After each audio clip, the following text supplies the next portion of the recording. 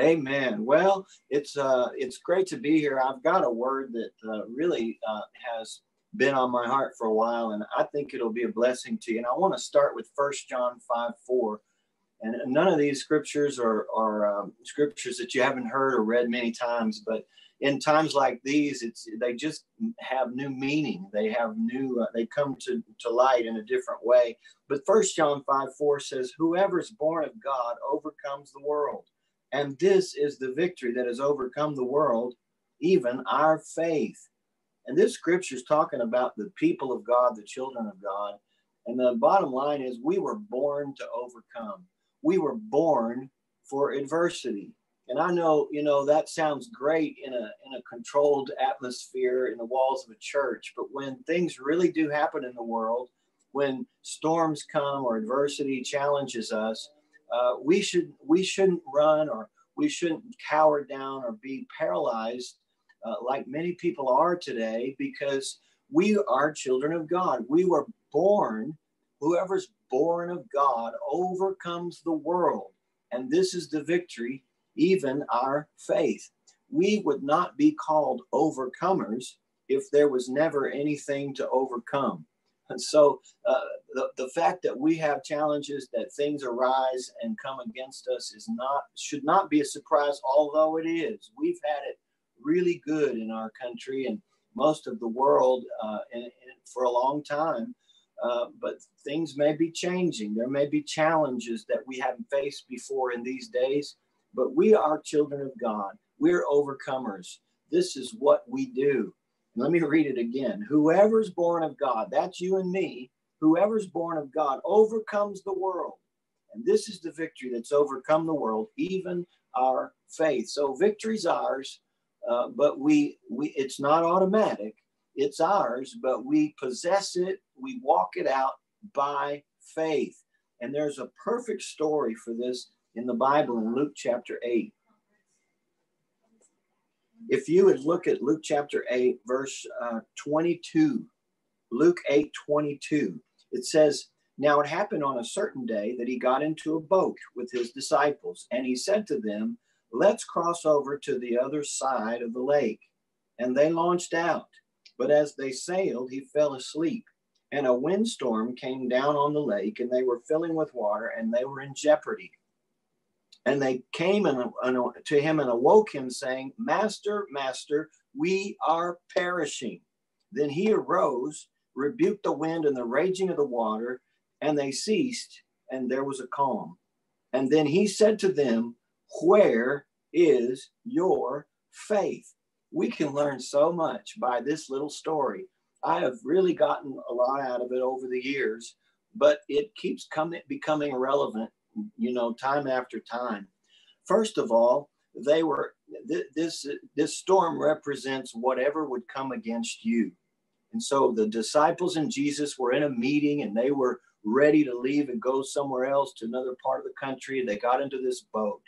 Now, when you get in a boat, if you could put yourself in the disciples' shoes, they are with Jesus. They know he's the Son of God. They believe he's the Messiah. They believe that he is the fulfillment of all the Old Testament prophecies. And they're with him.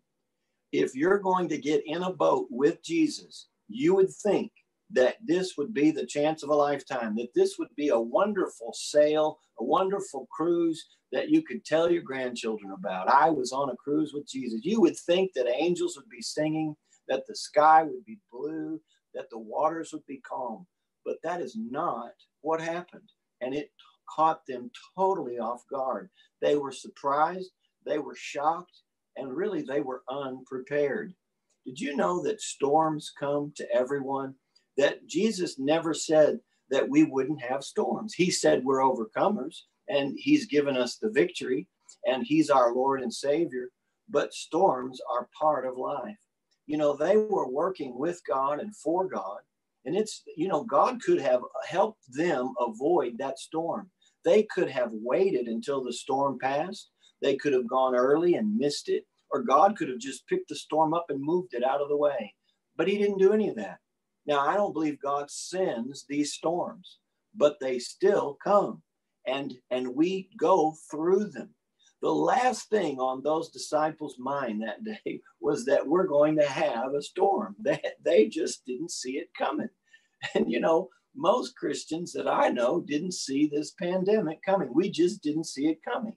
But that doesn't change the word of God. It doesn't change the Bible. It doesn't change our vision. It doesn't change the promises that God has made to us as ministries, as churches, as people. God's word does not change. So they sailed into the storm. Now, you know, I was thinking of this today as well. Jesus said in Matthew 7, the wise man builds his house on the rock. The foolish man builds his house on the sand. Did you know that you can't tell which house is built on until the storm comes? The storm came and it wiped out the foolish man's house because it wasn't built on the rock. The rock is God's word. It's times like this that we can inspect our foundation.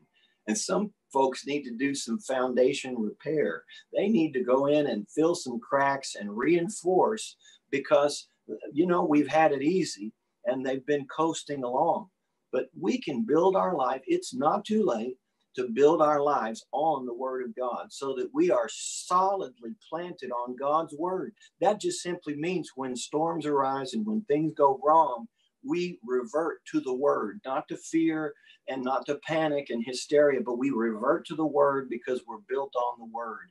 When the storms of life come, and notice the wise man and the foolish man, the storm came to both of them. Now, it wasn't sent by God, but in this world, there are challenges. There are storms. Now, let's go back to Jesus and the disciples. In Luke chapter 8, Jesus said to them as they got in the boat, let's go over to the other side. And they launched out. So the will of God, the word of God for them was go to the other side. It was not go into the, go halfway and sink. It wasn't go out and drown. It was go to the other side. That was God's word. That was God's will. Jesus got into the boat and went to sleep. So when the storm arose, it was, and the Bible clearly says in verse 23, they were in jeopardy. Now, these guys were fishermen. They had grown up on the water, some of them, and they knew when they were, it wasn't just rocking the boat. They knew that they were in serious trouble or they wouldn't have panicked like they did. And so what happens next is really not surprising, but it was surprising to Jesus, evidently. The disciples said, who knew God, who knew Jesus was the Son of God, they knew the word, they'd seen the miracles, they'd walked with Jesus, they woke Jesus up in panic, and they said with their mouth, notice, Master, Master, we are perishing, or we're all going to die. Now, that is a natural human response to a serious challenge. But that did not please the Lord, did it? That is not what Jesus wanted from them. Jesus wanted more from them than throw in the towel, give up, lay down, yield, give in. He wanted them to rise up and use some faith, because here's what he said. Now, Jesus did arise. He rebuked the wind and the raging of the water, and they ceased, and there was calm.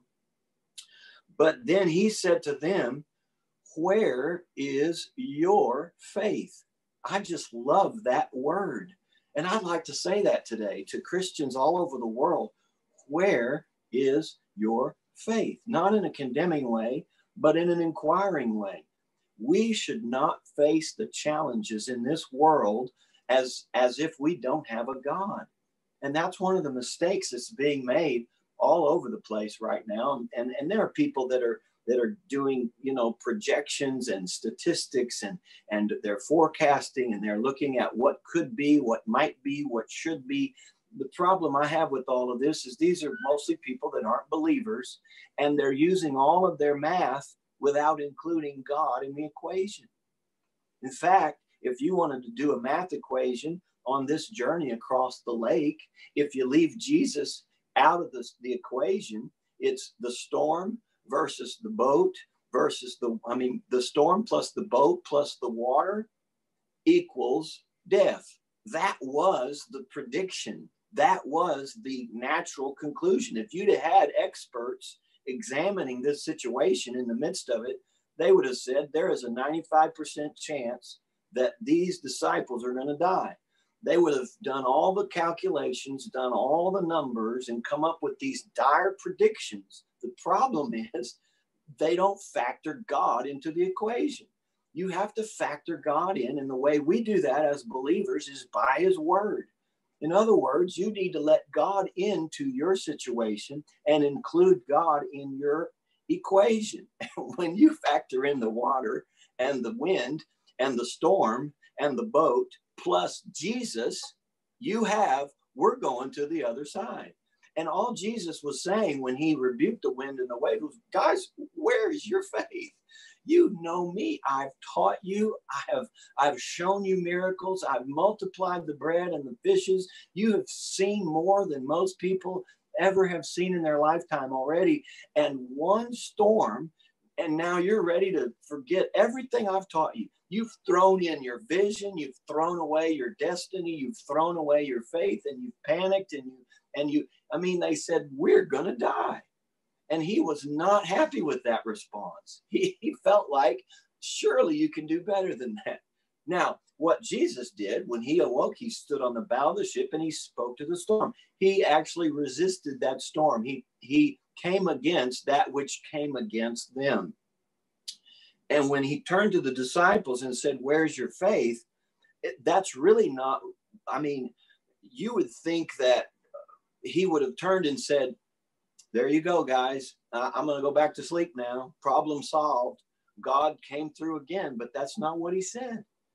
You would have thought he would have said something like, I told you I was the Messiah. Did you see what I just did? Isn't that awesome? But he didn't. He looked at them and said, where's your faith? In other words, why didn't you do this? Now, I don't know if every one of us is ready to stand on the bow of the ship and challenge the storm. We have to start where we are, but at least they didn't have to give up completely. If you say what Jesus did was 100% faith, challenge the storm, speak to it, and it's over. And what the disciples did was zero. They brought nothing to the table. And they could have at least stayed neutral and not said anything. But nope, they weighed in, and that's important to know. When all these predictions come out and people say one thing and another, and it looks bad, and the headlines are, they're just plastered everywhere, and it's bad and getting worse, and it's going to be this or that. Don't weigh in with the negative. Weigh in with the positive. Our job as the church is to believe. We overcome by faith, and faith has to be expressed. Let me ask you this. How did Jesus know? He said, where's your faith? How did he know they didn't have faith? Did he have a faithometer? Was there some way that he could measure in them, by x-ray vision that they didn't have faith? No, it was as simple as listening to what came out of their mouth. And this is the victory that overcomes the world, even our faith. Faith is released and manifested by what we say. It says in Revelation 12:11, we overcome by the blood of the Lamb and by the word of our testimony. You can't sit in the boat in the midst of the storm and complain and whine and panic and give up. We need to stand there and say what we know. You may not be bold enough to stand out and speak to the storm, but at least you can say, we're going to make it. I don't know how, but I believe God's going to come through for me. I believe that I am going to overcome. I believe I'm going over. I am not a disaster waiting to happen. I am going somewhere for victory. I'm an overcomer. You can begin to say what you believe, say what you know from the scriptures. Boy, this is a great time for the Bible to become real to you again. Go back and dig up those overcoming scriptures, those in Christ scriptures, those victory scriptures. They will speak to you like nothing else. In fact, they'll put into you what the headlines are taken out of you. We can be a church that is more prepared and more able to face challenges after this is over. We can come out, and that's one of the things that happens when you go through something with God. You come out of it better than you went in. Now, if you go through something on your own, you come out battered and bruised and beat down. But when you go through a challenge with God and you stand on the word of God and you begin to speak the word of God, you come through it a champion, a victor. You have developed something. Something's growing in you. Boy, these are great times for that. Don't let the thoughts and the words of the world consume you, but get in the Word of God. Speak God's word over your life and over your family. We're going to make it. We are going to survive. We're going to overcome. We are not going under. We're going over in Jesus' name. Hallelujah. Hallelujah. Do I have a little bit more time there, Ben? Yes, absolutely. Absolutely. Keep going. This is amazing. All right, let me tell you this. This is very important because I believe that it helps us to understand situations like this. When Jesus told the disciples, where is your faith? Where's your faith? Well, they could have defended themselves like many Christians today do. Here's the way they do it. Well, Lord, we left everything we had. We've given up all. We've followed you, just like you said. In fact, you said get in a boat, and we did. We obeyed you. We used faith to get in the boat. We did exactly what you told us to do. We've exercised all kinds of faith to serve you and to surrender to you totally. And that's good, and that's right, and that's true. But I want to show you in this story, there are two kinds of faith, or there's two ways to exercise faith. And one way is the faith to submit. And they had that down. A lot of Christians have that down. You've accepted Jesus as Lord. You've surrendered your life to him. You love him with all your heart. You love church. You love the word. You love the things of God. And you submitted to God completely. But don't think that just because you've done that, that you've got smooth sailing ahead. In fact, the faith to submit only gets you started. Maybe you don't want to hear this, but there's more to come. There must be a faith to submit, or you can't even begin to serve and walk with God. And that's so important. And some people, a lot of people are good at submitting. They submit to the Lord. They submit to the word. They submit to the pastor. They submit to the government. They're very good at submitting, that faith to submit. But in this instance, there was another kind of faith that was needed that was sorely lacking. And I call it the faith to resist. So there's submitting, but there's also a faith to resist. And if I could say it this way, it takes faith to submit to get in the boat, but it takes faith to resist to get to the other side. And I don't know about you, but I want to get to the other side. I want to make it. I want to finish my course. And we have a right to do that. But there will be times when you're going to have to stand up and resist. Jesus said, where's your faith? What he meant was, guys, you can't just submit to me and think I'm going to do everything else for you. There's more that you need to do. You need to take things, take the bull by the horns. You should have done something positive on the faith scale rather than just throwing up your hands and saying it's all over.